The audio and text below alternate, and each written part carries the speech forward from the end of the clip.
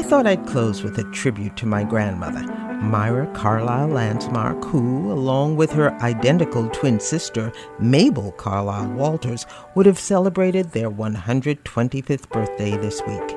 In further tribute to family, the pianist performing the spiritual Balm in Gilead is my grandmother's eldest daughter, my aunt, Marjorie Landsmark DeLewis.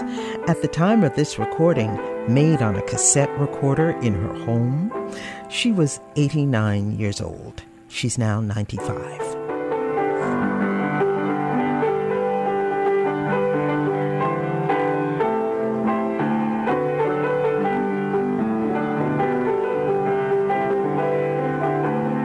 Recently, along with Grandma's passport, I discovered her American naturalization papers and a citizenship book in which family and friends signed congratulations on December 5th, 1955. My Lord, what a morning. In Alabama that day, Rosa Parks was in court facing jail for violating segregation's rule. Other blacks rallied around her, sparking the 385-day Montgomery bus boycott that catapulted a young Dr. Martin Luther King Jr. to world acclaim. And in New York, my grandmother pledged allegiance to a flag that promised her freedom still denied blacks south of the Mason-Dixon line. Among the messages in my grandmother's citizenship book was this from her eldest daughter: "Now you can go to Canada and home at last." Home. I remember hearing Grandma intone that word with a longing that left me in pain. After decades in America, home for her and our family was still her birthplace, the Caribbean Isle of St. Kitts.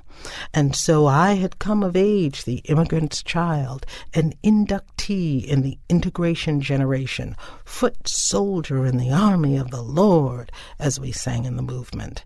I'd known moments of celebration and separation, disconnection and alienation, and after all that marching forward and sliding back, I was in sore need of healing and renewal. And so, decades after Grandma pledged allegiance to the American flag, worn out by my own struggles in the Promised Land, I heeded her ancestral call and headed to St. Kitts. The flight is smooth, the landing perfect, the welcome gracious.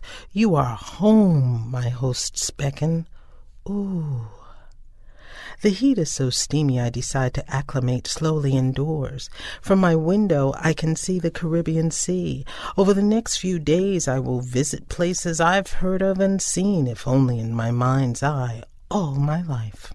There's the aptly named Sandy Point, the Sprite Yellow Gold Monkeys of Monkey Hill, the Moravian Church where my grandmother and her twin were baptized.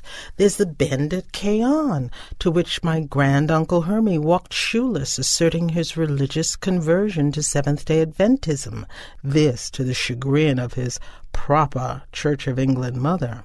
Stories of family and faith roll forth like tides to mental sand. A century of immigrant longing has made it so. People I don't know have heard the lady from the States, a writer she, is here. "'Tis you the one?" Yes, I am. "Come to church for the fair. I bring my best sugar cake for you." Like the ancient parting of the waters, they have made a place for me at this welcome table. The historian in me cannot resist scouring records from the early 1900s to find clues to why and how I have come to be here.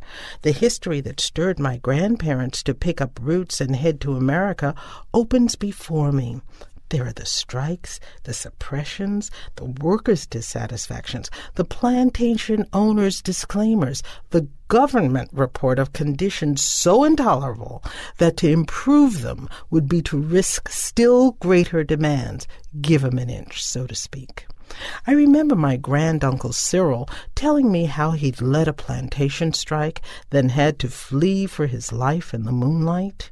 Overwhelmed by the wealth of it all, I choose random newspapers from a stack dated 1916. The archivist assures me there's nothing about blacks in the papers from those days of staunch colonial rule, so I can save my time. But knowing how Grandma was counting the days that year until she could sail, I decide to read the news to feel something of her youthful sense of urgency, how she must have felt, watching and waiting as the clock ticked fast on her dreams. The St. Kitts Nevis Daily Bulletin, Monday, May 29th, 1916. I spy the name of the composer, Edward M. Margetson. I knew him as a child when he was organist at my family church. A review of his concert in fine print. Mandolin solo, Mr. H. Adams. Papa? The St. Kitts Nevis Daily Bulletin, Tuesday, April 18th, 1916. This ad over my grandfather's name? Notice, the undersigned will sell at his stall in the public market tomorrow, Wednesday, greenback turtle. My grandfather was a butcher?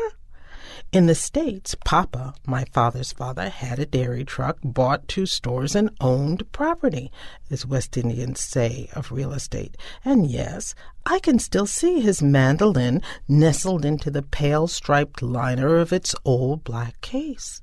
I held his mandolin, I tell the librarian. I did. She runs to tell the other archivists.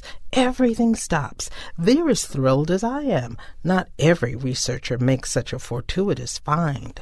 So your grandfather was white, she muses. No, he was black. Mr. Margetson, too. He was black and he owned a business in 1916, she exclaims, stunned. But my God, can you beat that? No, I can't.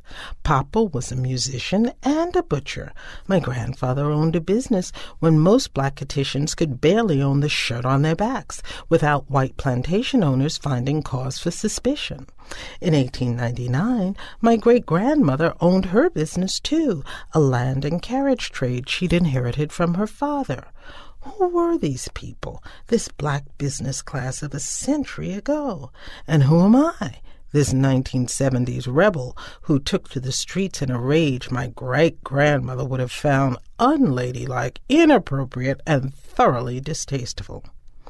If she had hid my granduncle's shoes to prevent his forsaking the Church of England to go to the wrong church on the wrong day, Saturday, what would she have had in store for me? Me with all my picketing and protesting and letting out my hair in public unstraightened.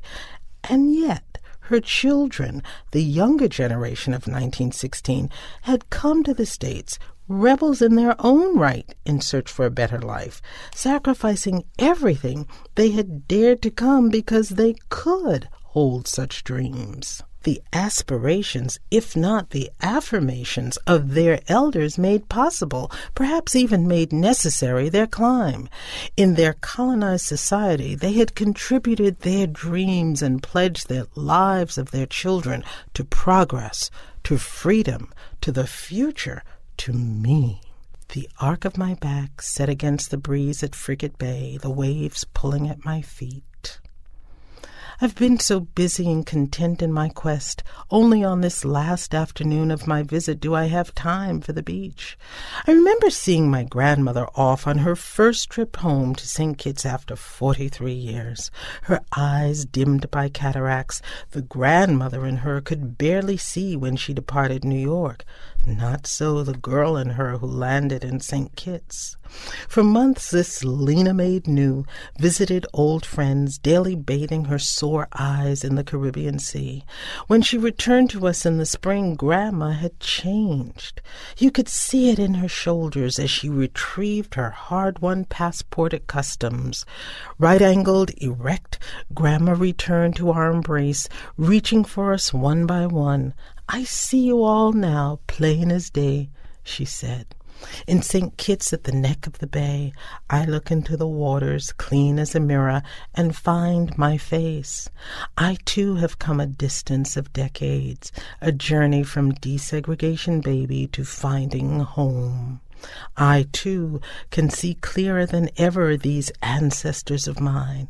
Can they see me standing here, child who carried forth their dreams, bearing calabash of mind and time? What's in the root is in the branches, Grandma would tell us. Let it be so.